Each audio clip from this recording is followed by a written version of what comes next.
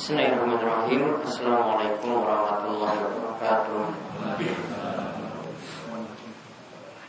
Innal hamdalillah nahmaduhu wa nasta'inuhu wa nastaghfiruh wa na'udzu billahi min shururi anfusina wa min sayyiati a'malina. May yahdihillahu fala mudilla lahu wa may yudlil fala hadiya lahu. Wa asyhadu an la ilaha illallah wahdahu la syarika lahu wa asyhadu anna Muhammadan abduhu wa rasuluh. Allahumma shalli ala nabiyyina wa sayyidina Muhammad wa ala alihi wa man tabi'ahum bi ihsan ila yaumiddin. Allahumma anfa'na bima 'allamtana wa 'allimna ma yanfa'una wa zidna ilma. Allahumma aslih lana dinana allati huwa ismatu amrina wa aslih dunyana allati fiha ma'ashuna wa aslih akhiratana allati fiha ma'aduna waj'al hayata ziyadatan lana fi kulli khair waj'al al-mauta rahatan lana min kulli syarr. Alhamdulillah para jamaah, bapak ibu yang semoga selalu dirahmati dan diberkahi oleh Allah. Pada malam hari ini kita akan kembali melanjutkan pembahasan kita dari kitab Bulughul Maram karya Ibnu Hajar Al-Asqalani. Kita masih membahas tentang akhlak-akhlak yang jelek. Yang terakhir kita bahas adalah tentang masalah ghibah. Kemarin kita bahas tentang definisi ghibah atau membicarakan jelek orang lain di saat dia tidak tahu. Ada satu hal yang di sini kami tambahkan tentang masalah ghibah, yaitu sebab orang bisa berbuat ghibah. Sebab orang bisa berbuat ghibah.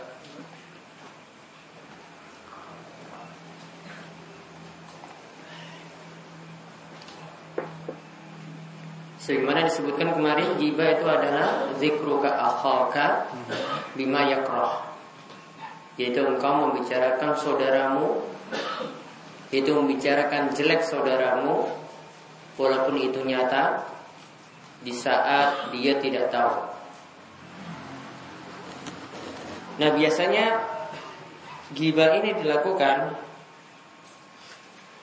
karena beberapa sebab.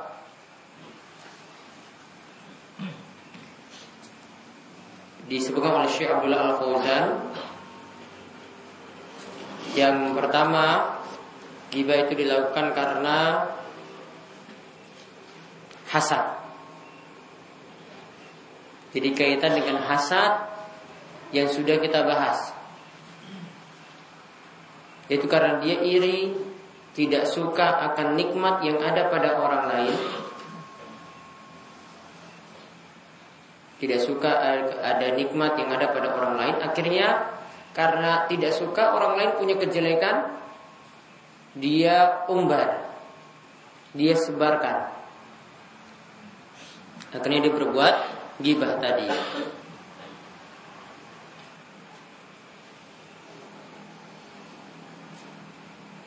Kemudian yang kedua, kurangnya sifat wara', yaitu perhatian pada halal dan haram. Dia tidak pernah mempedulikan ini halal, ini haram. Kurangnya wara', ya, itu istilahnya diistilahkan dengan kurangnya wara', sehingga mudah orang juga berbuat ghibah karena tidak takut pada Allah, tidak takut pada siksa Allah. Kemudian yang ketiga, nah ini yang paling sering, yaitu karena teman bergaul. Karena teman bergaul sama-sama bicarakan jelek, ya akhirnya dia ikut juga bicarakan jelek orang lain. Nah ini biasa ada pada ibu-ibu, ya kalau lagi nongkrong nunggu anaknya sekolah, ya biasanya nggak ada bahan cerita, ya sudah ngomongkan orang lain, ya ngerumpi. Kalau nggak ngerumpi tetangga, ya ngerumpi artis. Kemudian yang keempat, yaitu ingin derajatnya tinggi dengan rendahkan orang lain. Sebab melakukan ghibah itu karena ingin derajatnya tinggi. Orang yang ngomongkan jelek orang lain tadi ingin derajatnya tinggi, dengan menjatuhkan orang lain.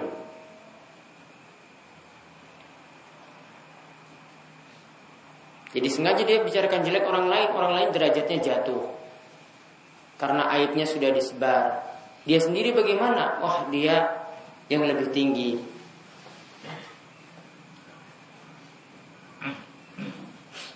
Kemudian yang kelima, yang terakhir, cuma karena guyon atau bercanda.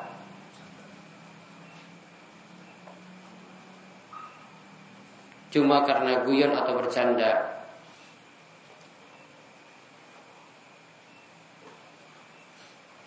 Nah, itu karena sebab-sebab tadi. Maka kalau ingin tidak berbuat ghibah, ingin tidak rasani terus orang lain, ingin tidak membicarakan jelek orang lain, sebab-sebab tadi itu dihilangkan. Hasadnya dihilangkan, waroknya harus ditingkatkan, perhatian pada halal dan haram, cari teman duduk yang baik. Kemudian merasa diri ya tidak tinggi atau rendah hati, tawadhu. Kemudian waktu selalu disibukkan dengan hal yang manfaat.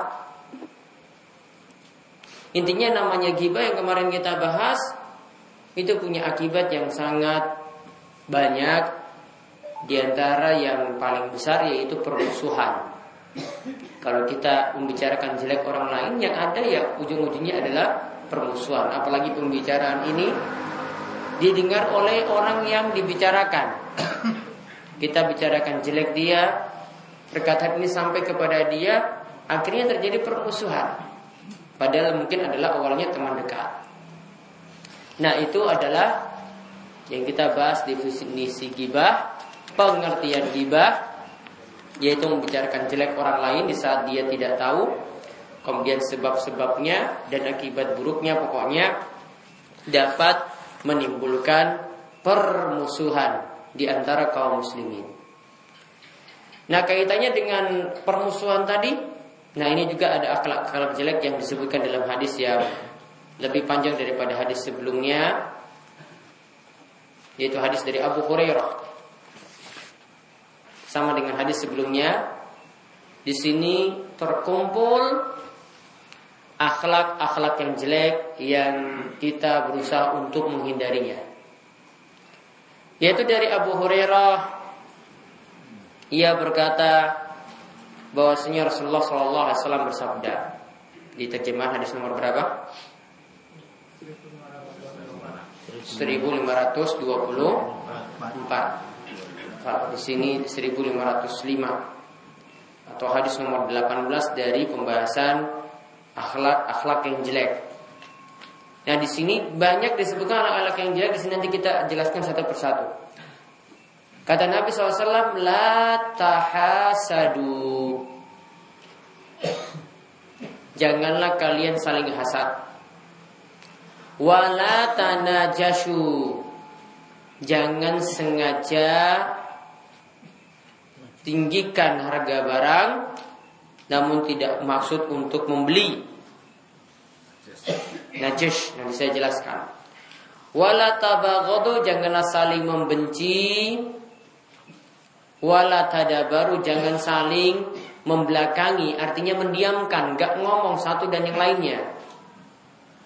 Wala yabi' ba'dukum ala bai'i ba'din, dan janganlah janganlah di antara kalian menjual di atas jualan saudaranya.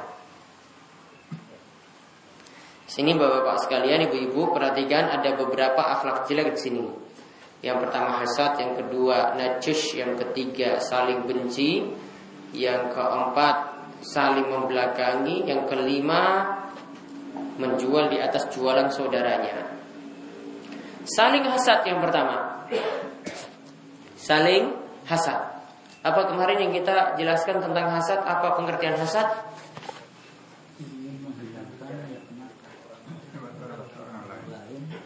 Menginginkan nikmat yang ada pada orang lain hilang. Ya, kita menginginkan nikmat yang ada pada orang lain itu hilang. Ini yang kebanyakan para ulama definisikan. Kalau Ibnu Taimiyah punya pengertian yang lebih lebih umum lagi, yaitu cuma sekedar benci nikmat yang ada pada orang lain.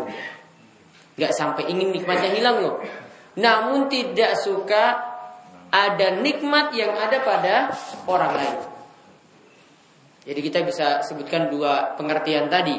Yang namanya hasad itu adalah menginginkan nikmat yang ada pada orang lain hilang. Atau pengertian yang kedua, seperti kata Syekhul Islam Ibnu Taimiyah, cuma sekedar benci adanya nikmat yang ada pada orang lain. Cuma sekedar benci nikmat yang ada pada orang lain. Tetangga punya motor nggak suka, tetangga punya mobil nggak suka, ya tetangga punya HP baru nggak suka, tetangga punya kulkas baru nggak suka. Cuma sekedar tidak suka saja, itu sudah disebut hasad menurut Ibnu Taimiyah. Kalau tadi yang pertama tadi ini menginginkan nikmat orang lain hilang. Kalau ini pokoknya tidak suka. Nah, ini juga kata Ibnu Taimiyah termasuk dalam sikap hasad, termasuk dalam sifat hasad. Nah, di sini kata Nabi SAW, la tahasadu. Janganlah saling hasad.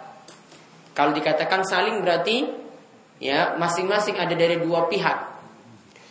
Namun larangan hasad ini bukan hanya dari dua pihak, bukan yang satu hasad terus yang satu balas lagi, bukan. Yang satu iri, yang satu balas lagi, bukan. Pokoknya satu pihak saja sudah hasad, itu sudah dinilai dosa. Satu pihak saja sudah hasad, itu sudah dinilai berdosa. Ingin nikmat orang lain itu hilang atau benci pada nikmat yang ada pada orang lain, sudah. Itu disebut hasad. Sudah termasuk dalam dosa. Ini yang pertama. Hasad, ini akhlak yang jelek. Kemudian yang kedua, wala tanajashu.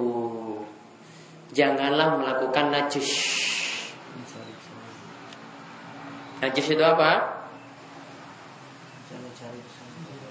Najis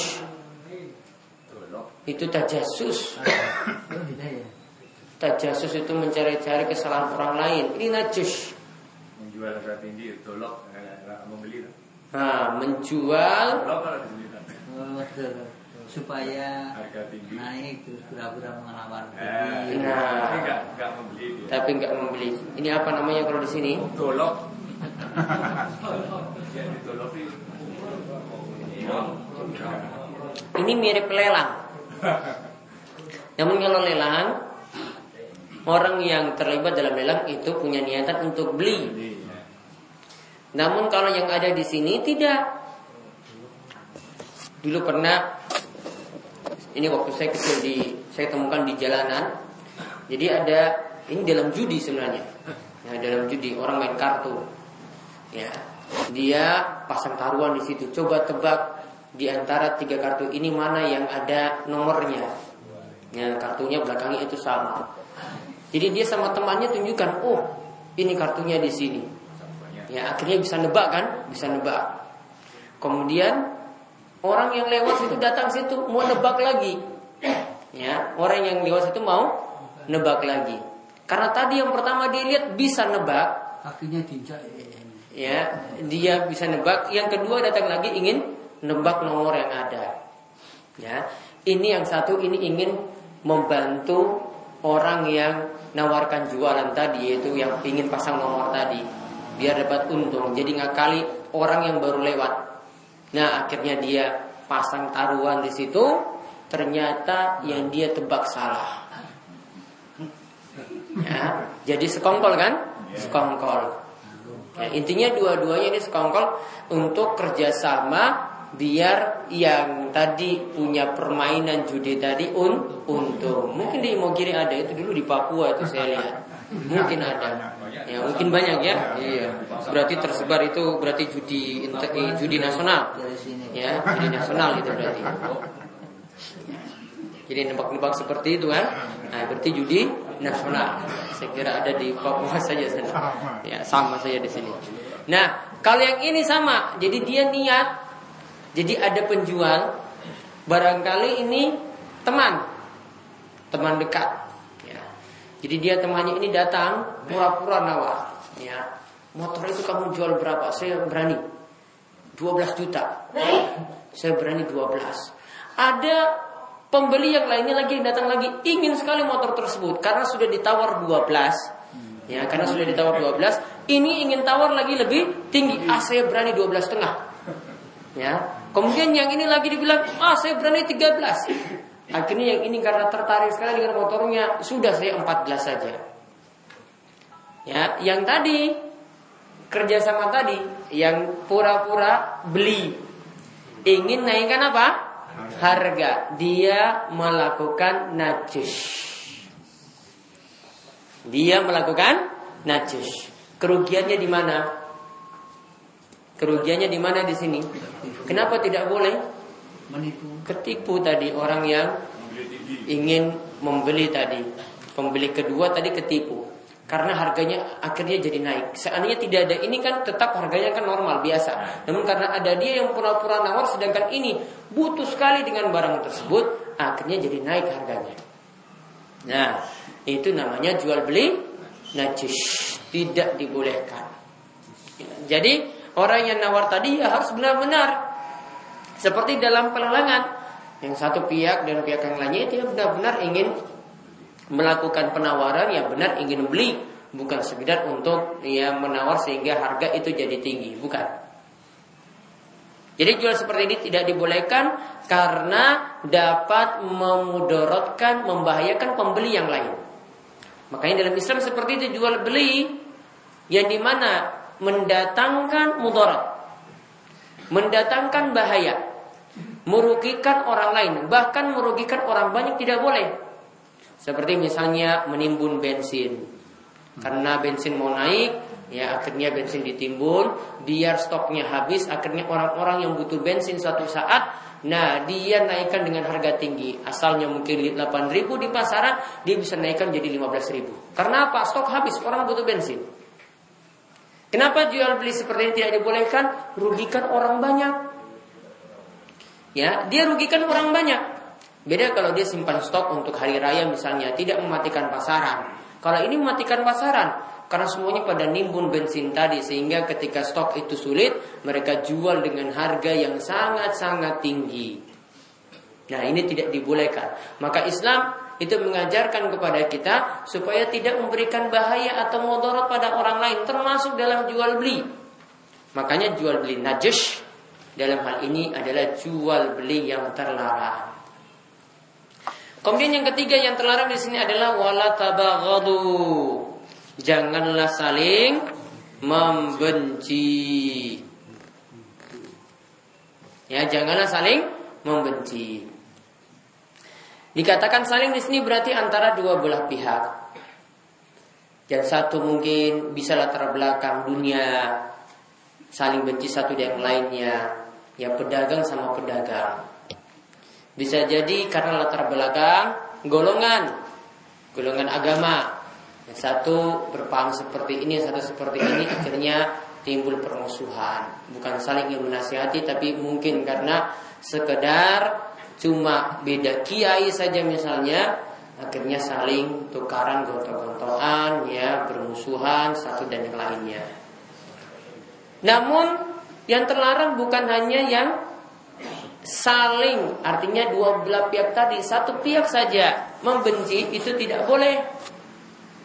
Jadi kadang mungkin ada satu pihak yang cinta sekali kepada yang lainnya, namun yang dicintai itu nggak mau. Jadi cinta bertepuk sebelah tangan. Bisa jadi seperti itu.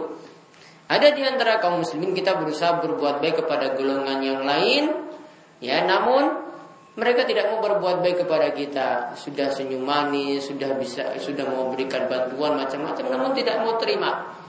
Ya, karena apa? Beda pemahaman dan seterusnya. Padahal kita ingin kalau dalam masalah bantuan ya sudah dikasih, ya, sama-sama muslim, kita masih menganggap saudara. Nanti akan kita jelaskan apa yang dimaksudkan dalam hadis ini, ya tetap kita tolong. Intinya satu pihak saja membenci tidak boleh. Maka ada kisah, misalnya di sini ada kisah Ini tentang percintaan dua orang budak yang awalnya dua-duanya ini pasangan suami istri, namun sama-sama budak. Yang satu bernama Mugis, laki-laki, yang satu bernama Barirah, perempuan. Barirah ini dia dimerdekakan. Artinya dia sudah jadi bebas, tidak lagi jadi seorang budak. Yang namanya Mugis, suaminya ini tetap masih jadi seorang budak. Aturannya, kalau yang namanya pernikahan antara budak tadi, jika salah satunya sudah merdeka, maka yang merdeka ini dia boleh memilih, saya tetap dengan suamiku yang dulu ataukah saya pisah.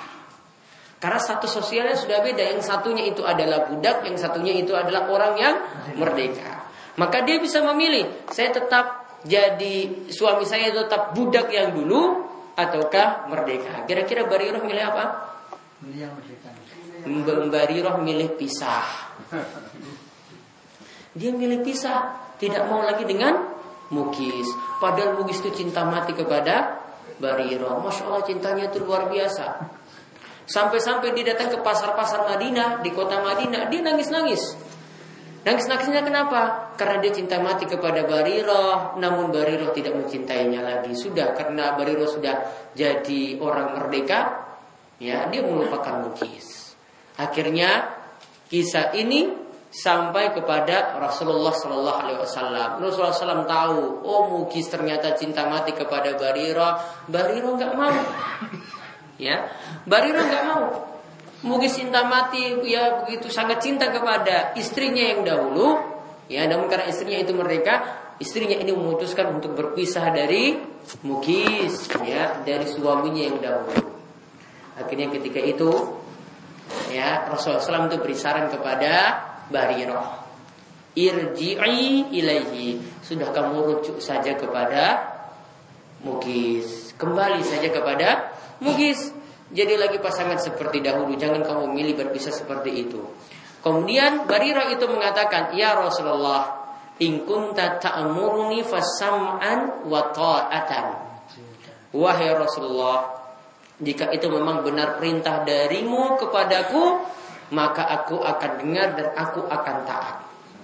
Maka lihat di sini para jamaah sekalian, para sahabat itu punya sifat kalau Nabi SAW perintahkan, rujuk kamu, maka mereka akan ikuti. Sama seperti kisah Fatimah binti Qais dan Usama bin Zaid. Ketika Fatimah binti Qais, ya janda, yang ayu, yang cantik, setelah masa iddahnya itu selesai, dia sudah dikejar oleh 3 laki-laki. Masya Allah, janda loh. Mungkin di Imogiri nggak ada janda seperti itu. Ini janda setelah masa iddahnya ini rampung, selesai, 3 orang sudah ngantri. Ya, ini janda luar biasa. Ya. 3 orang sudah ngantri. Yang pertama Abu Jaham, yang kedua adalah Muawiyah, yang ketiga adalah Usama bin Zaid. Kemudian karena bingung ini mau milih yang mana, 3 orang sekaligus ingin lamar. 3 orang sekaligus ingin lamar. Maka dia meminta saran kepada Nabi SAW. Minta saran pada Nabi.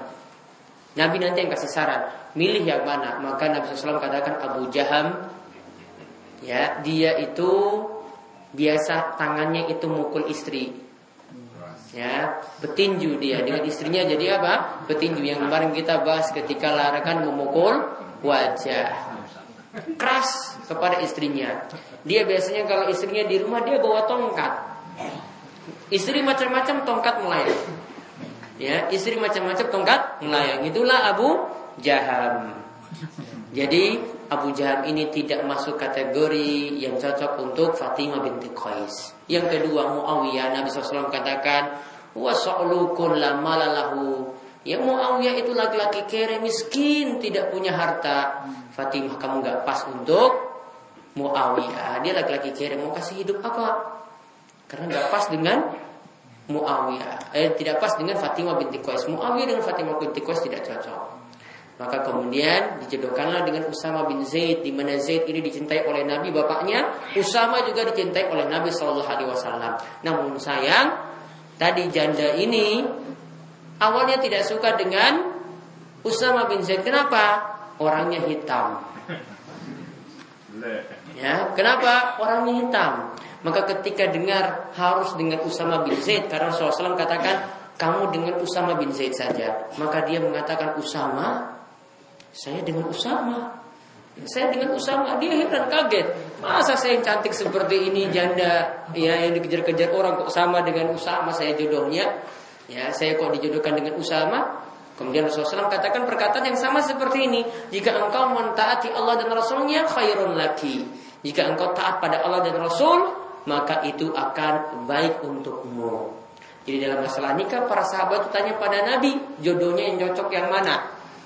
Ya, mereka ikuti saran Nabi. Ini dalam masalah jodoh loh. Jodoh ikuti saran Nabi. Ini juga ingin cerai atau rujuk, mereka ikut juga saran Nabi SAW. Rujuk kembali kepada Mugis. Ya, suruh Barirah itu rujuk kembali kepada Mugis. Maka ketika Barirah itu dengar Nabi SAW katakan seperti itu, kalau ini benar adalah perintahmu, saya akan mengikuti. Lihat sahabat punya sifat apa? Pokoknya manut pada perintah Nabi Sallallahu Alaihi Wasallam. Kalau kita itu masih mentakwil, masih menafsirkan, masih bawa lagi perkataan Nabi SAW ke makna sana sini. Benar Nabi SAW kamu perintahkan seperti ini? Kamu suruh saya sholat seperti ini, wahai Nabi? Memang puasanya kok seperti ini? Memang doa harus seperti itu? Memang zikir harus seperti itu? Memang haji harus seperti itu? Kenapa harus keliling Ka'bah kok 7 kali? Kenapa enggak 11 kali saja? Lebih banyak lebih baik. Ya, karena ada beberapa orang itu saking bingungnya karena enggak punya ilmu. Ketika ingin umroh, ya ternyata dia sebelum melakukan tawaf kan sudah dalam keadaan ihram. Namun sayangnya dia sudah bersetubuh dengan istrinya. Ya, kira-kira umrohnya sah atau tidak? Ya, ini belum mulai tawaf loh, sudah nggak sabar bersetubuh dengan istri. Belum mulai ini, baru memakai pakaian ihram. Setelah sampai di Mekah dia sudah bersetubuh dengan istri. Maka saking bingungnya sampai dia punya niatan, pokoknya ya, saya ingin tawaf, ya saya tawaf sebanyak-banyaknya biar umroh saya itu diterima. Ya, biar umroh saya itu diterima. Kira-kira diterima nggak? Enggak diterima. Karena dia sudah lakukan larangan seperti nggak punya ilmu. Maka kembali ke tadi, ya orang Muslim itu harus ikuti tuntunan Nabi Sallallahu Alaihi Wasallam. Buktinya saja ini dalam masalah nikah. Para sahabat itu manut pada pilihan Nabi. Suruh rujuk atau cerai, mereka manut pada pilihan Nabi. Namun sekali lagi untuk istilah rujuk ini perlu dipahami, rujuk itu yang dimaksudkan berkembali ketika masih masa iddah. Ya, ini masa iddahnya masih ada. Misalnya untuk wanita yang masih mengalami haid ketika diceraikan suaminya, maka masa iddahnya 3 kali haid atau sebagian ulama katakan 3 kali suci. Saat sudah jalani 3 kali haid, pas datang suci lagi, maka dia boleh menikah lagi dengan laki-laki lain. Apa tujuannya di sini kok ada masa iddah seperti itu? Biar terbukti rahimnya itu bersih. Islam itu mementingkan seperti itu, karena kalau tidak ada masa iddah, ini benihnya ini punya siapa enggak jelas. Maka itu diantara hikmah kenapa ada masa iddah. Nah, kenapa ada masa iddah seperti tadi? Intinya wanita harus menunggu seperti itu. Kembali ke masalah tadi, ya intinya di sini dalam masalah manut pada perintah Nabi SAW, pokoknya dalam masalah ibadah harus manut pada tuntunan Nabi. Ketika Nabi SAW tidak contohkan, maka jangan kita buat amalan sendiri yang tidak pernah Nabi contohkan. Kemudian dalam masalah, walaupun ini dalam masalah dunia saja, kalau Nabi SAW perintahkan seperti tadi yang terjadi pada Barirah dan Mugis, begitu juga Fatimah binti Qais dan Usama bin Zaid, tetap juga harus diikuti, karena sebagaimana kata Nabi SAW kepada Fatimah, kalau engkau taat pada Allah dan Rasulnya maka itu akan baik untukmu. Begitu juga di sini dikatakan kepada dari Barirah, dikatakan kepada Barirah untuk dia kembali kepada Mugis. Ini juga adalah bentuk ketaatan kepada Allah dan Rasulnya. Maka setiap Muslim harus punya sifat sami'na wa ata'na, dengar dan taat. Ya, dengar dan taat. Namun biasa kita dengar kalimat ini ketika saf diluruskan ya. Saf diluruskan sufufakum fa inna tasfiyatas sufuf min tamamis shalah. Sami'na wa ata'na, namun safnya belum juga rapat, belum jadi. Iya, kira-kira berarti orang paham kan? Orang paham. Jadi sami'na wa ata'na itu bukan pentingkan ngomongnya, nggih. Bukan pentingkan ngomongnya. Saya sami'na wa ata'na, bukan ngomong yang dipentingkan. Apa prakteknya di situ? Disuruh luruskan sufufakum, diluruskan rapatkan, diluruskan dan rapatkan. Yang berarti lurus dan rapat. Safnya dibuat lurus, dibuat rapat. Jangan cuma ngomong saja. Ya, kalau cuma ngomong saja seperti keledai yang memikul kitab-kitab, ya. Yahmilu asfar, disebutkan dalam surat Al-Munafiqun, ya, ada keledai yang memikul kitab. Kira-kira manfaat atau tidak? Keledai, ya, dia jalan mikul kitab nggak bisa dia baca, walaupun itu suatu yang manfaat. Nah, itu tadi tentang masalah saling membenci. Saling membenci di sini bukan hanya dua pihak, namun satu pihak saja membenci yang lainnya itu tidak dibolehkan. Ya, membenci yang lainnya tidak dibolehkan. Kemudian yang berikutnya lagi kata Nabi SAW, wala tadabaru, jangan saling memboikot, jangan saling mendiamkan. Saling mendiamkan di sini ada dua bentuk. Dikatakan tadabaru itu membelakangi, artinya tidak saling ngomong satu dan yang lainnya. Bisa jadi bentuknya secara hissi, yaitu nampak, yaitu benar-benar tidak mau ngomong satu dan yang lainnya. Nah, ini kata Imam Nawawi dalam Riyadhus Shalihin, beliau katakan boleh tidak ngomong satu dan yang lainnya, namun kurang dari 3 hari. Lebih dari 3 hari tidak boleh, kecuali jika yang kita tidak bicara dengan dia itu punya kefasikan, melakukan kebid'ahan, ahli maksiat, dinasihati terus nggak mau dengar, maka diamnya boleh lebih daripada 3 hari. Ya, diamnya tadi tidak ngobrolnya itu boleh lebih daripada 3 hari. Namun kalau tidak ada tujuan apa-apa, ya, apalagi ini cuma urusan dunia saja, ya, cuma karena kalah saingan saja, misalnya dalam bisnis, saya nggak mau lagi ngobrol sama dia lakukan lebih daripada 3 hari, dosa. Yang lakukan lebih daripada 3 hari, dosa. Ini bentuknya hissi. Jadi ada yang bentuknya memang tidak saling ngobrol, dan ada yang bentuknya lagi yang kedua, saling menjauh. Karena sama-sama saling menjelekkan, mencap fasik, mencap bid'ah, mencap sesat tanpa ada bukti.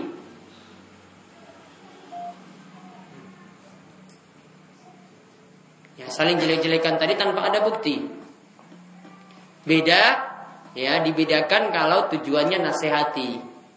Kita katakan misalnya ini ajarannya keliru, ini amalannya menyimpang, ini nggak ada tuntunan, ini namanya menasihati. Ingin orang lain itu ajarannya benar, ingin orang lain itu pengamalannya itu benar, itu beda. Atau kita katakan misalnya amalan ini syirik, amalan ini kufur, kekafiran. Namun kalau menurut orang liberal ini sudah radikal, ini sudah masuk pemahaman radikal. Berarti surat Al-Kafirun itu nggak usah dibaca. Qul ya ayyuhal kafirun itu nggak usah dibaca. Surat Al-Bayyinah itu nggak usah dibaca. Ya, innal ladzina kafaru min ahlil kitab wal musyrikina fi nari jahannam. Dahsyat sekali ancamannya, orang kafir masuk neraka. Lebih radikal lagi. Ya, radikalnya lebih luar biasa itu. Kalau bilang radikal, Al-Quran itu semuanya radikal berarti. Surat Al-Kafirun, surat Al-Bayyinah, lihat nanti di surat-surat yang lainnya juga banyak bentuk-bentuk seperti itu. Namun ingat, yang disebutkan itu nggak pernah takyin orang, kecuali ada surat-surat tertentu. Orangnya disebut, surat Al-Lahab disebut kan? Disebut. Namun memang karena memang dia mati dalam keadaan kafir, Akhlak kan dicela orangnya. Yang lainnya bagaimana? Dicela sifat-sifatnya saja, bukan person, bukan orang.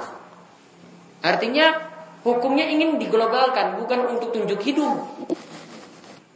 Maka kalau misalnya dalam satu ayat, dalam satu hadis disebut seperti ini, kok kita kena, kok kita tersinggung, ya iya berarti salah.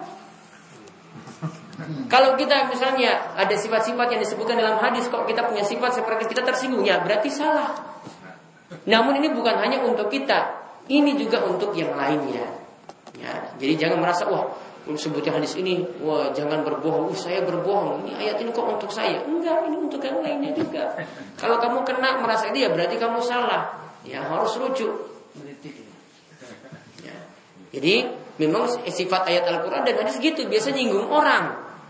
Ya, nyinggung orang itu biasa. Ya tujuannya apa nyinggung orang tadi? Bikin orang lain itu jadi baik. Nah, jadi tadi saling mendiamkan tadi, kalau bentuknya itu fisik tadi, tidak boleh lebih daripada 3 hari, kecuali kalau dia melakukan maksiat yang parah. Termasuk juga di sini misalnya istri ketika disuruh yang memakai jilbab misalnya tutup aurat nggak mau, boleh didiamkan. Namun Islam punya cara-cara terlebih dahulu. Pertama nasihati, ketika tidak mau dinasihati kemudian didiamkan. Sama-sama di satu ranjang, namun nggak ngobrol. Ya, istri pingin sesuatu dia diam cuek gitu. Ya. Nggak boleh pegang-pegangan. Kamu nggak boleh, kamu boleh pakai jilbab. Ya kalau bisa. Ya. Jangan-jangan suaminya yang nggak bisa gitu kan. Kemudian kalau tidak bisa dengan didiamkan tadi, baru boleh main pukul. Namun kemarin sudah dijelaskan. Ya, main pukulnya di sini bukan berarti dengan pukulan yang keras, membekas, dan juga bukan pukulan yang kena wajah. Ya, bukan pukulan yang kena wajah atau muka. Ya, selain itu, jadi pukulannya tidak membekas, ya, pukulannya tidak keras, tujuannya saja untuk mendidik. Mendidik itu bukan keras kalau tujuannya untuk mendidik. Ya, kemudian menghindari untuk memukul wajah sebagaimana sudah pernah kita bahas ketika membahas masalah larangan memukul wajah. Kemudian larangan yang berikut lagi yang kelima, wala yabi' ba'dukum ala bai'i ba'din. Dilarang sebagian kalian menjual di atas jualan saudaranya. Bentuknya gimana? Nah, ini menyinggung lagi pedagang. Jadi ini masih dalam proses, ya bisa jadi proses tawar-menawar atau transaksi sudah mau deal, atau bahkan sudah beli. Yang penjual tadi tawarkan, ya penjual ini tawarkan kepada pembelinya, ini saya jual barang ini, ya motor ini second, saya jual 6 juta. Kemudian penjual yang kedua datang. Tawarkan lagi kepada pembeli yang sama, dia katakan, saya punya motor yang sama seperti itu, saya berani dengan harga lebih murah. Saya tawar 5 juta. Bisa jadi ini transaksinya, ini masih dalam proses tawar-menawar. Atau ini sudah mau deal. Ya. Bahkan ini mungkin transaksinya sudah terjadi. Seperti ini tidak boleh. Kenapa? Tidak dibolehkan karena nanti akan saling bermusuhan dua penjual tadi. Akhirnya tahu, tiba-tiba pembeli tadi batalkan, Pak saya ini tidak mau dengan motor ini. Gara-gara penjual kedua sebenarnya, namun dia tidak ngomong. Akhirnya penjual pertama tahu, ini gara-gara penjual kedua ini yang buat masalah sampai pelangganku itu lari kepada dia. Maka akhirnya saling bermusuhan.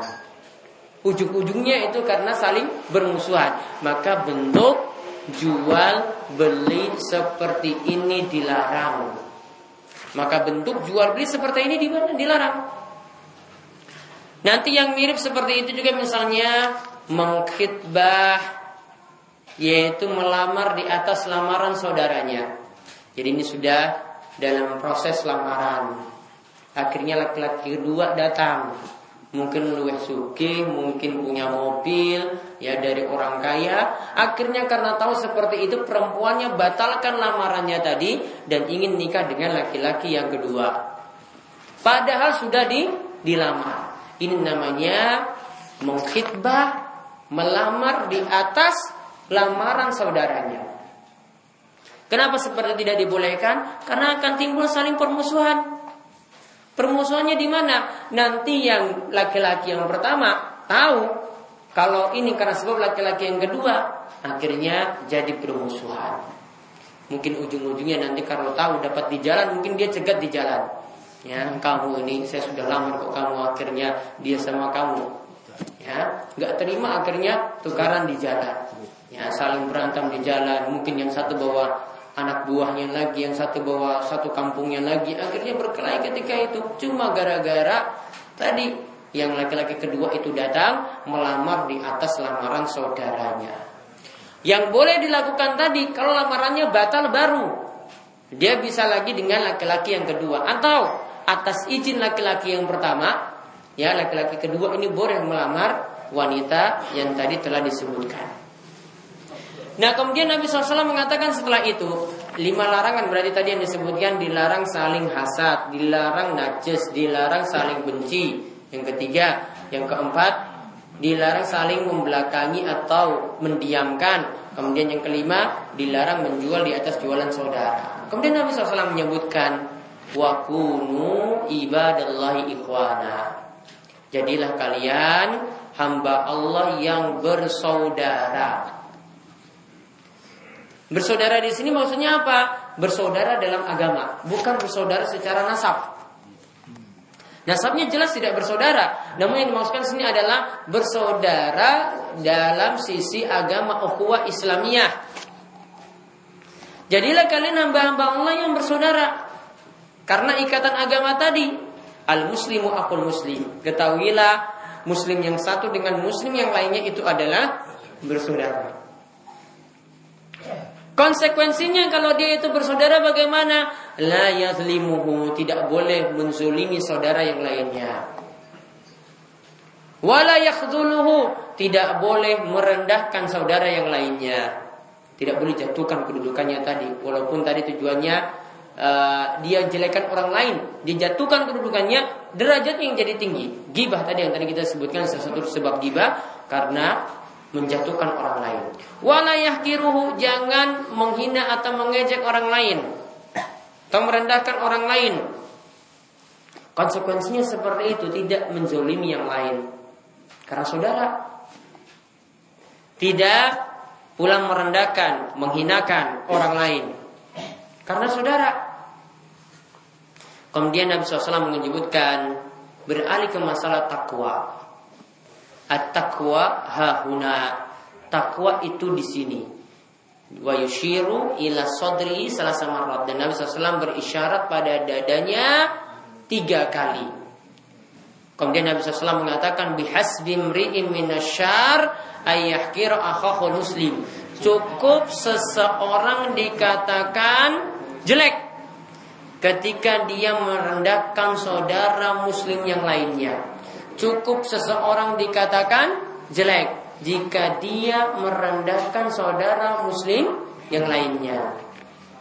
Termasuk merendahkan di sini yang terlarang kalau tujuannya ngelawak atau guyon, bercanda, tidak boleh.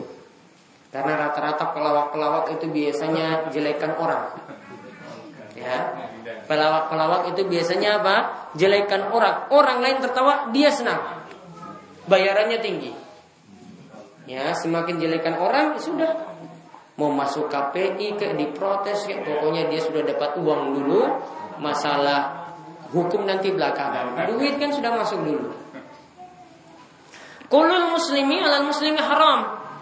Ya namanya muslim yang satu dan muslim yang lainnya itu haram. Haram apanya? Damu, tidak boleh mengambil darah orang lain. Wa maluhu, tidak boleh juga mengambil harta orang lain. Wa irduhu, tidak boleh menginjak-injak kehormatan orang lain. Walaupun itu cuma guyon, tidak boleh merendahkan, menjatuhkan kehormatan saudara kita. Jadi 3 hal di sini Nabi SAW katakan, kullun muslim alal muslim haram. Satu muslim dan muslim yang lainnya itu haram. Itu tidak boleh sama sekali melanggar dalam masalah darah. Kemudian tidak boleh melanggar dalam masalah harta. Dan tidak boleh lagi melanggar dalam masalah kehormatan. Akhrajahu Muslim, dikeluarkan hadis ini oleh Imam Muslim.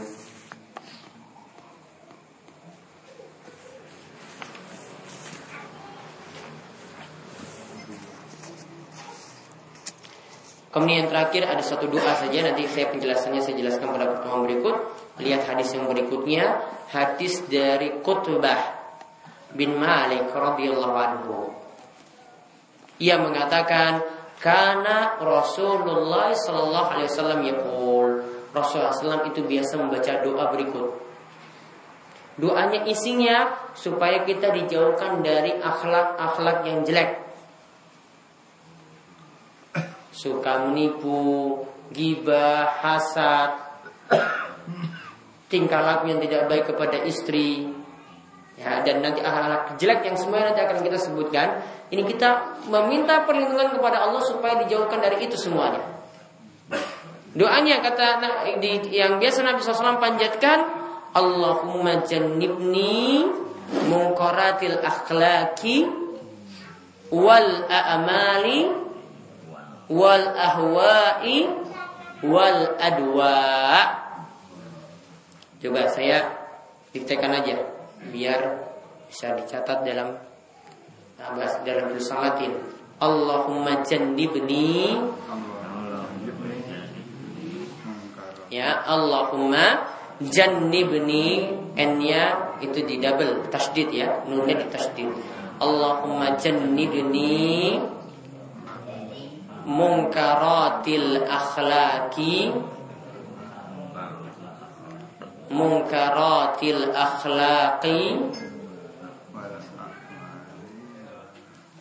wal a'mali munkaratil akhlaki wal a'mali wal ahwa'i wal adwa.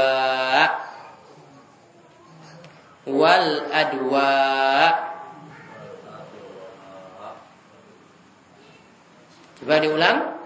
Allahumma jannibni munkaratil akhlaqi wal a'mali wal ahwa'i wal adwa.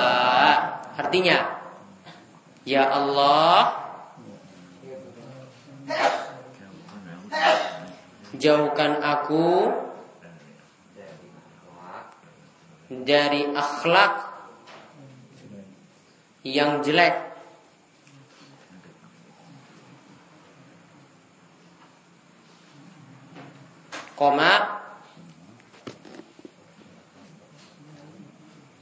dari amalan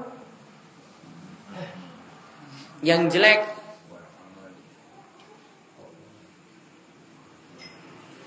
ya, dari amalan yang jelek.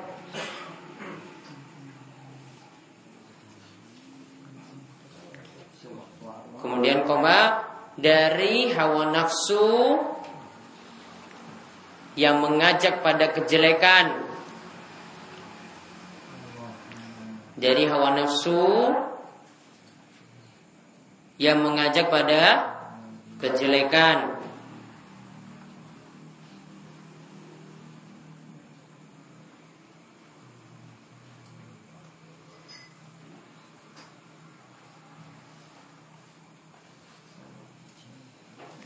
Kemudian yang terakhir, dan dari segala macam penyakit, dan dari segala macam penyakit yang jelek.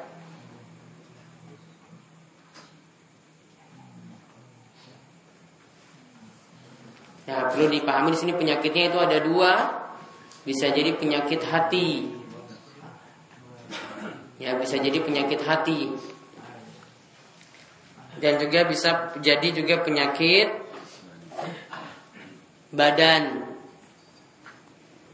Nah, kalau dikatakan penyakit yang jelek di sini penyakit badan, kalau dikatakan penyakit badan yang jelek, itu yang membuat orang-orang itu lari dari kita. Misalnya penyakit kulit. Ya, orang-orang tahu kita punya penyakit kulit seperti ini, akhirnya orang-orang itu menghindar. Kalau kita dapat penyakit seperti itu, kita pun nggak tenang, nggak senang. Nah, kita minta pada Allah supaya dihindarkan juga dari penyakit semacam itu.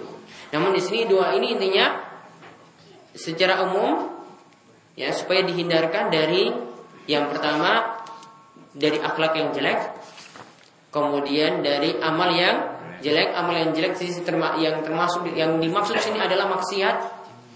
Kemudian dari hawa nafsu yang jelek, karena hawa nafsu itu ada dua macam. Ada hawa nafsu yang mengajak pada kebaikan, dan ada juga hawa nafsu yang mengajak kepada kejelekan.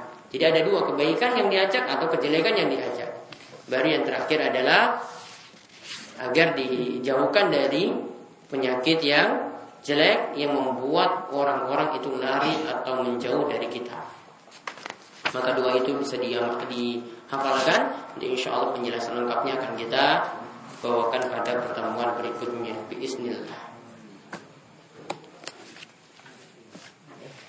Baik, sebelum kami tutup, monggo jika ada yang bertanya. Doa tadi bebas ya, bisa dibaca kapanpun. Tidak ada waktu khusus. Assalamualaikum warahmatullahi wabarakatuh. Waalaikumsalam. Ustaz, yang pertama tadi sampaikan masalah kalau di dalam Al-Quran itu penyakit hati. Seperti kata Allah itu yang nanti qulubihim maradun fayadahumullah. Saya kira dalam Al-Quran itu dijelaskan bahwa dalam hati itu ada penyakit. Allah dan memberikan penyakit dalam hati manusia semua. Lalu Allah menambah penyakitnya karena dosanya. Berarti mungkin kita menilai orang nggak baik maksudnya. Orang yang sering menjelek-jelekan orang lain, iri, dengki, hasad tadi, itu berarti orang yang seperti itu maksud mati ya. Karena dia kan penyakitnya ditambah. Orang yang diireni, yang didengkani, yang dihasuti, dia kan tidak bertambah. Berarti umurnya panjang orang yang didengkani. Apakah itu benar atau salah? Kalau kita merujuk pada Al-Quran Nabi, qulubihim maradun fayadahumullahu maradun. Fi qulubihim maradun fazadahumullahu maradun. Intinya ayat tadi ya benar pemahamannya seperti itu. Namun asalnya ini yang perlu dipahami dulu, hati manusia itu asalnya bersih. Ya, ini perlu dipahami dulu, hati manusia itu asalnya bersih. Namun karena ada maksiat, keadaan hati yang bening tadi seperti kaca itu akhirnya ditempeli noda hitam yang akhirnya lama-lama akan menutupi kaca tadi. Ini yang para ulama itu sifatkan ketika menjelaskan surat Al-Mutaffifin pada ayat balrona ala qulubihim makanu yaksibun. Akan tapi karena ada ron itu apa? Noda hitam yang selalu menempel ketika orang itu berbuat maksiat. Berarti asalnya hati itu dalam keadaan bersih. Namun karena maksiat akhirnya numpuk terus noda tadi, akhirnya jadi hitam kelam. Atau kalau ini tetap dipelihara terus, hatinya malah jadi mati. Jadi sifat hati itu ada 3 kata Ibnu Qayyim. Yang pertama hati yang hidup, bersih dari maksiat. Yang kedua hati yang berpenyakit, punya noda. Yang ketiga hati yang mati. Kalau hati yang mati sulit sekali menerima kebenaran. Adapun tadi Kalau dikatakan orang yang berbuat hasad, artinya dia yang iri, yang dengki tadi, umurnya berkurang misalnya, ya bisa benar, karena maksiat memang mengurangi umur. Ya, maksiat itu mengurangi umur. Ada pengertiannya adalah umurnya jadi kurang berkah, karena sudah diisi dengan maksiat semacam itu. Dan orang yang didengki tadi bisa jadi juga dia malah yang dapat kebaikan yang banyak, yaitu bentuknya dengan dia ditambahkan umur. Bisa jadi seperti itu. Jadi ayat tadi ditujukan pada orang yang iri, dengki dan hasad itu atau menyeluruh, Ustaz. Karena dalam ayat itu kan diterangkan dalam hatimu sudah ada penyakit dan akan ditahu penyakitnya oleh Allah karena dosanya. Ya, itu pada orang yang sudah punya penyakit. Orang yang sudah punya penyakit tadi yang saya sebutkan yang kedua, ada orang yang sudah punya penyakit ditambah lagi sakitnya, nodanya lagi, akhirnya lama-lama bisa mati. Jadi untuk orang yang beriman, ya, orang muslim yang penyakit hatinya sudah ada, bukan orang kafir. Kalau orang kafir sudah tidak ada manfaat lagi kita bahas hatinya. Ada lagi, ya. Kalau kita sudah tahu betul bahwa seseorang itu melakukan amalan dari bangun tidur sampai mau tidur lagi itu tidak sesuai dengan atau tidak sesuai dengan tuntunan Allah, atau bahkan ada seseorang lain jelas-jelas itu bukan Islam, Islam apa? Kita tidak boleh menyebut orang itu jangan itu. Berarti bahasanya bisa berdakwah dengan gibahnya boleh enggak kepada non muslim atau orang yang berbuat maksiat. Ya, berarti bahasanya itu kemarin sudah kita singgung, karena Nabi SAW katakan yang namanya gibah itu adalah zikruka akhaka bima yakrah. Engkau menyebut saudaramu di saat saudaramu tadi menyebut kejelekan saudaramu di saat saudaramu itu tidak tahu. Artinya saudaramu itu tidak hadir. Nah, di sini para ulama termasuk Syekh Muhammad bin Shalih Al-Utsaimin itu katakan yang dimaksud sini adalah yang dilarang menggibahi orang beriman. Namun kalau orang kafir dan orang yang gemar maksiat tidak termasuk dalam celaan gibah. Sebagian ulama bolehkan orang kafir secara umum boleh digibahi. Termasuk juga orang yang bermaksiat dan maksiatnya terang-terangan boleh juga digibahi. Misalnya dia suka minum, kita ngomong, oh itu orang ini suka minum. Ini bukan lagi gibah, ya. Ini bukan lagi gibah. Kenapa? Dia terang-terangan. Tidak ada kerugian jika aibnya itu disebar. Karena dia sudah jelek memang.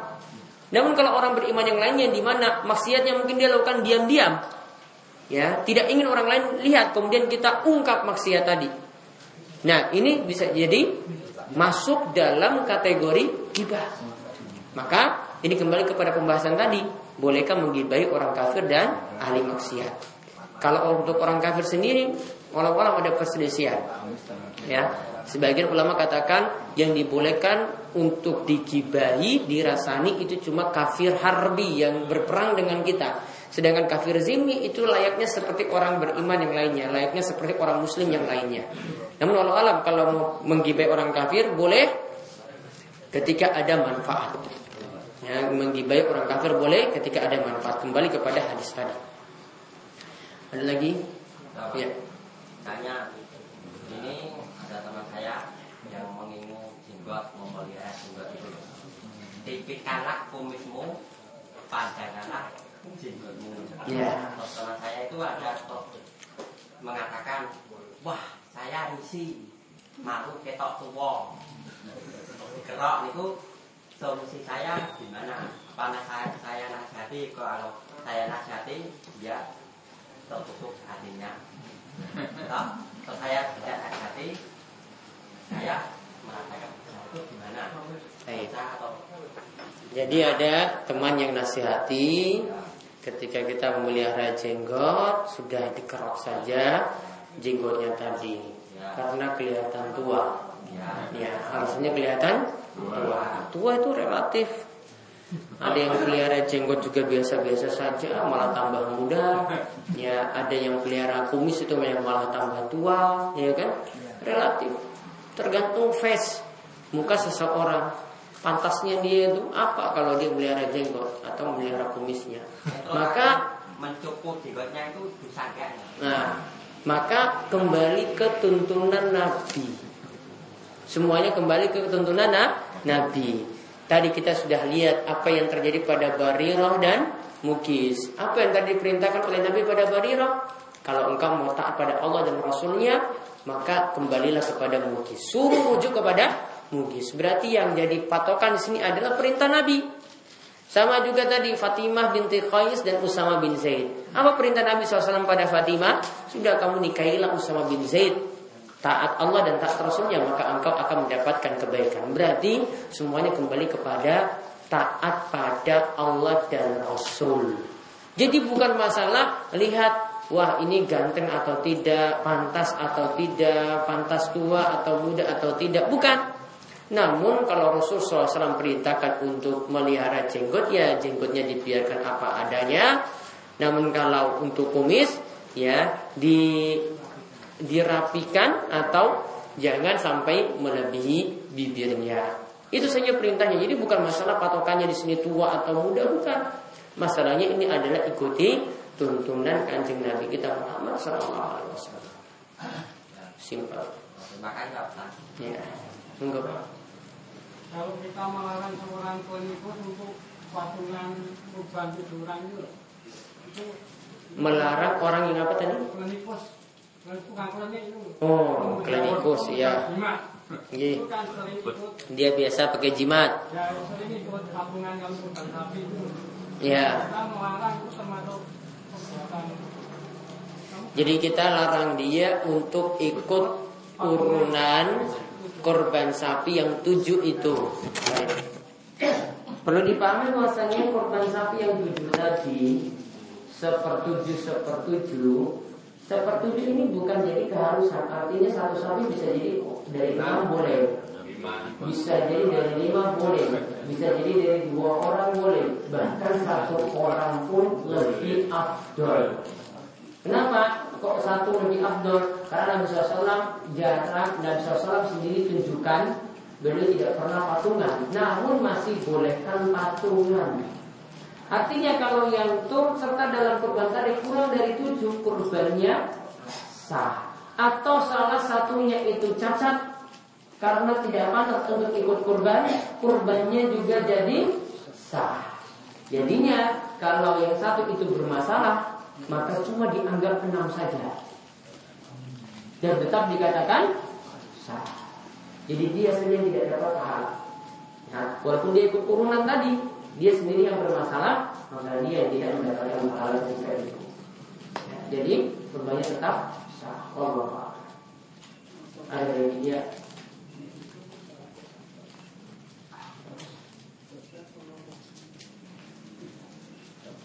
Iya.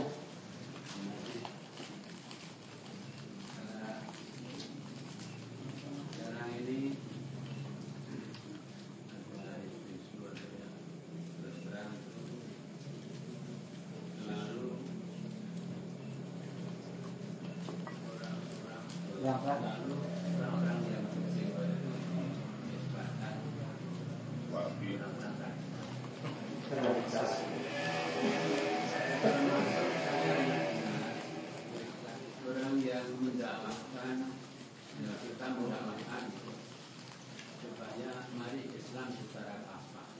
Itu bisa ciri-cirinya orang radikal Atau memurnikan Islam dan lain sebagainya. Seperti pakaian congklang dan sebagainya, celana congklang. Bagaimana kita menyikapi orang-orang kita berarti ya, kita yang sendiri nyikapinya seperti apa? Ya, kita nyikapinya sabar. Bisa komentar apa-apa aja. Iya. Paling kita cuma ingin luruskan. Ya, paling kita luruskan kalau kita bisa dakwahi saat khutbah Jumat, luruskan kepada masyarakat bahwasanya Islam itu tidak suka dengan pemahaman keras. Itu dulu dijelaskan. Islam itu tidak suka dengan pemahaman keras, pemahaman radikal. tidak suka seperti itu. Buktinya apa? Di antara buktinya, kita pernah dengar hadis seorang wanita yang disiksa dalam neraka cuma gara-gara ngurung kucing nggak diberi makan. Keras nggak itu? Keras. Seperti itu keras. Dilarang seperti itu. Ada lagi kisah lagi. Ibnu Umar itu pernah lewat di antara pemuda-pemuda Quraisy. Saat itu mereka mainannya apa dulu? Anak-anak kecil dulu. Mereka mainannya itu ada burung, pakai panah, kemudian burung ini ditancap jadi sasaran tembak. Pakai panah loh.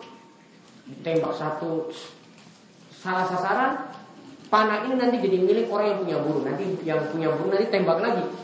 Akhirnya Ibnu Umar lewat di situ. Ini Ibnu Umar tanya, "Man fa'ala hadza?" Siapa yang melakukan seperti ini? Yang melakukan seperti ini siapa? Kemudian mereka ketika itu dinasihati oleh Ibnu Umar. Kata Ibnu Umar, siapa yang menyiksa binatang seperti ini, menjadikannya sebagai goloton, sasaran tembak, ya, maka dia dilaknat oleh Rasulullah SAW. Nyiksa binatang saja dilarang, apalagi sampai manusia.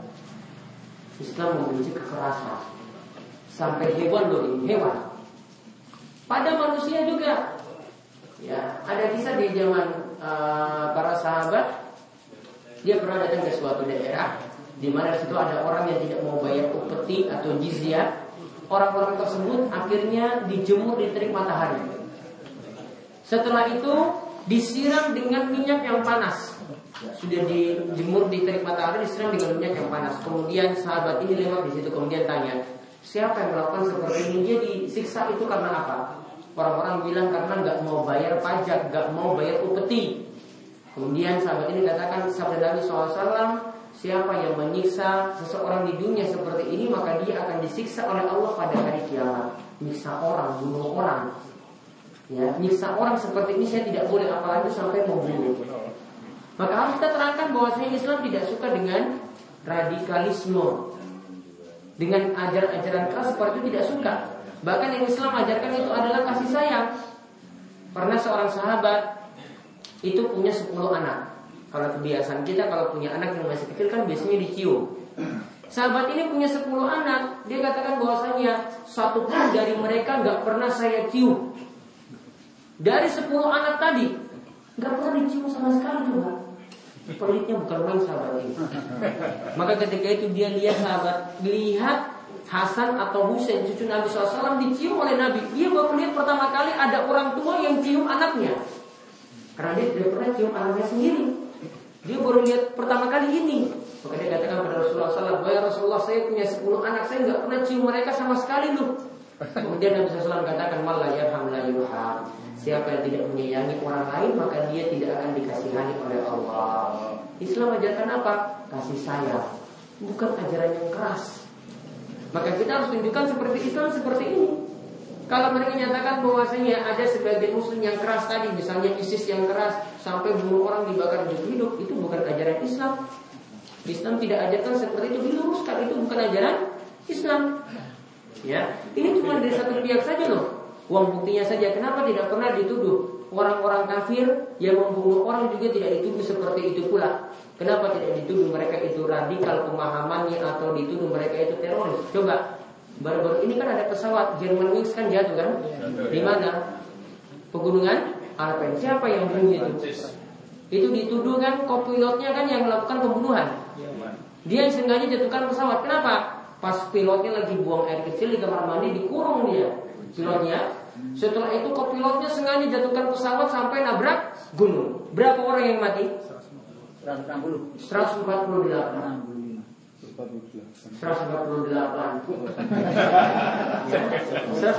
yang mati. Kalau orang muslim yang berjenggot, yang celananya cingkrang, yang tadi ngurung tadi, yang jatuhkan pesawat dituduh apa? Coba di berita nanti. Dituduh teroris. Ini tidak ada berita sama sekali dia dituduh teroris. Ya, bunuhnya banyak loh. 148 orang. Tidak pernah sama sekali di berita dituduh dia sebagai teroris. Apa ujung-ujungnya? Penyakit jiwa. Ya, orangnya stres. Nggak pernah kan dikatakan teroris dia ini teroris, nggak pernah. Namun coba kalau satu muslim saja yang buat seperti itu, coba berita muncul macam-macam, coba ini dihubungkan dengan Al-Qaeda, dihubungkan dengan ini, dihubungkan dengan itu. Ya, ISIS, macam-macam. Uang orang cuma hilang di Turki saja dituduh ISIS. Coba gimana nyambungnya di mana coba? Nyasar yang nyasar, apa kaitannya dengan ISIS? Nggak ada kaitannya. Orang lagi pulang umroh jalan-jalan ke Turki, kenapa nyambungnya sampai ke ISIS? Apa sambungannya? Iya kan? Nggak nyambung coba. Nyambung di mana-mana. Kok dituduh semacam itu? Jadi lihat kalau berita tadi, maka nanti kalau berita tadi dilihat yang bunuh itu siapa? Kalau muslim, ujung-ujungnya teroris. Namun kalau non muslim, ujung-ujungnya apa? Penyakit jiwa. Berita stres. Ya, penyakit jiwa, stres tuh. Lihat ujung beritanya tidak ada kan sekarang? Sudah selesai kan? Selesai. Ya, non muslim yang ini. Baru-baru ini juga di lapangan ini yang biasa nonton bola, lapangan sepak bola Barcelona, namanya apa? Nah, apa yang? Nah, Camp Nou kan sudah apa? Itu diancam bom oleh pemuda 17 tahun. Ya, coba kalau yang muslim yang ancam bom seperti itu. Teroris. Ya, ini pemuda 17 tahun yang ancam, itu bukan muslim. Pasti dituduh teroris. Coba Hitler itu menghabiskan nyawa berapa waktu dia membunuh dalam perang dunia kedua? Dia membunuh 60 juta orang. Namun tidak pernah kita lihat dalam headline berita Hitler itu teroris, tidak pernah. Ya, tidak pernah. Atau dikatakan dia dedengkotnya teroris, tidak pernah. Ya, paling muslim-muslim saja dicap dengan teroris, tidak ada. Media, semua permainan apa? Media. Akal-akalan media, tidak ada. Ya, beritanya semuanya tidak ada coba. Apa yang dipojokkan muslim? Maka kita harus tunjukkan akhlak kita yang baik. Ya, bahwasanya kita tidak seperti itu. Islam mengajarkan ajaran seperti ini. Islam mengajarkan kasih sayang. Biar orang-orang itu tahu, mereka akan nilai sendiri. Mereka akan lihat sendiri seperti itu. Kita bukan orang yang radikal. Walaupun penampilannya seperti itu, bukan akhlak yang mulia, akhlak yang baik.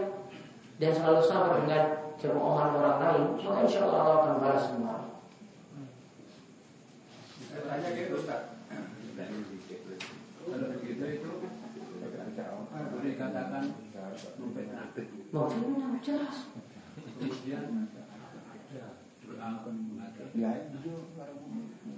Doa menghadapi fitnah.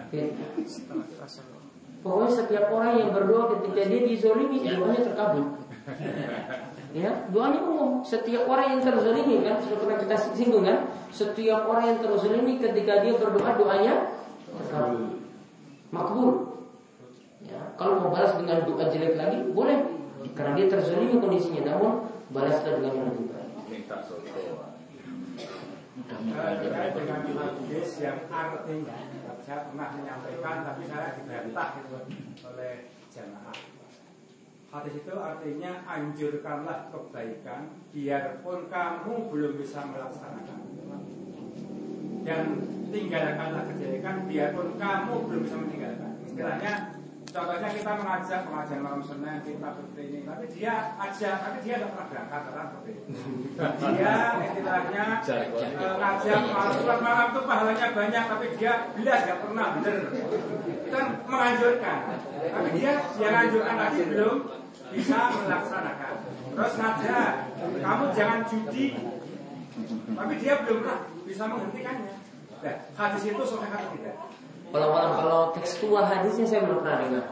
Namun kalau ayat, ya ayat Al-Quran ini ada yang menunjukkan seperti itu. Namun ini secara umum, ya dikatakan ya ayyuhallazina amanu lima taquluna ma la taf'alun.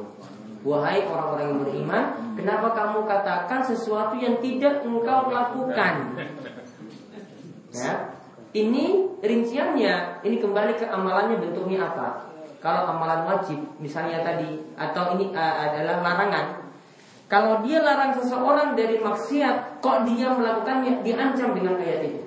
Kok kamu larang orang lakukan ini, kok kamu masih tetap judi, kamu larang orang untuk tidak berjudi, kok kamu tetap main judi, terancam dengan ayat tersebut.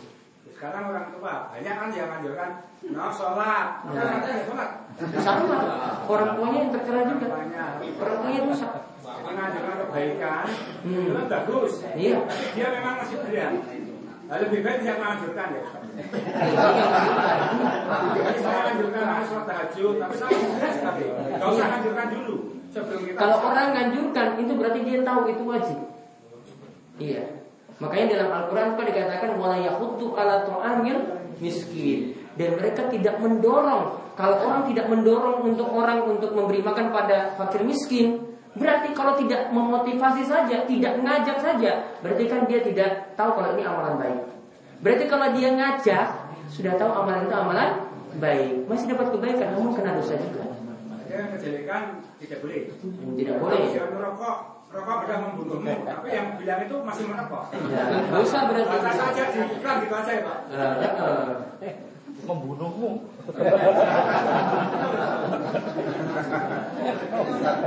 Ya. Kaitannya dengan membunuh penyiksa binatang ya. Kan kalau tikus atau babi hutan itu kan merugikan gitu. Ya. Ajar kita untuk membunuh binatang seperti itu gimana? Karena kan kalau tikus itu kan di rumah kan sering mengaco ya, namanya diracun. Kebanyakan kalau tikus itu ada yang diracun, kemudian ada yang jebakan. Nah kalau yang jebakan ini kan otomatis hukumnya itu masih hidup. Nah kita bunuhnya gimana? Yang jelas binatang seperti itu boleh dibunuh, namun hindari membakar dengan api. Karena dalam satu riwayat disebutkan dilarang menyiksa dengan api karena yang pantas untuk menyiksa dengan api cuma Allah. Kalau sudah mati, Sama. Kalau sudah mati, Kalau sudah mati misalnya ayam panggang misalnya.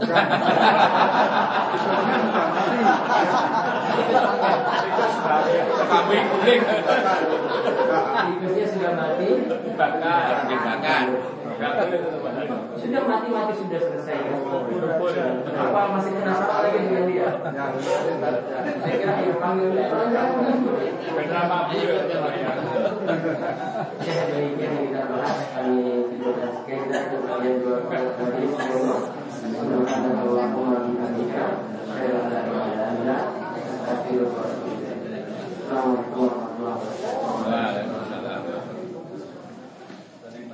Maaf, ini ada pengumuman yang berasal dari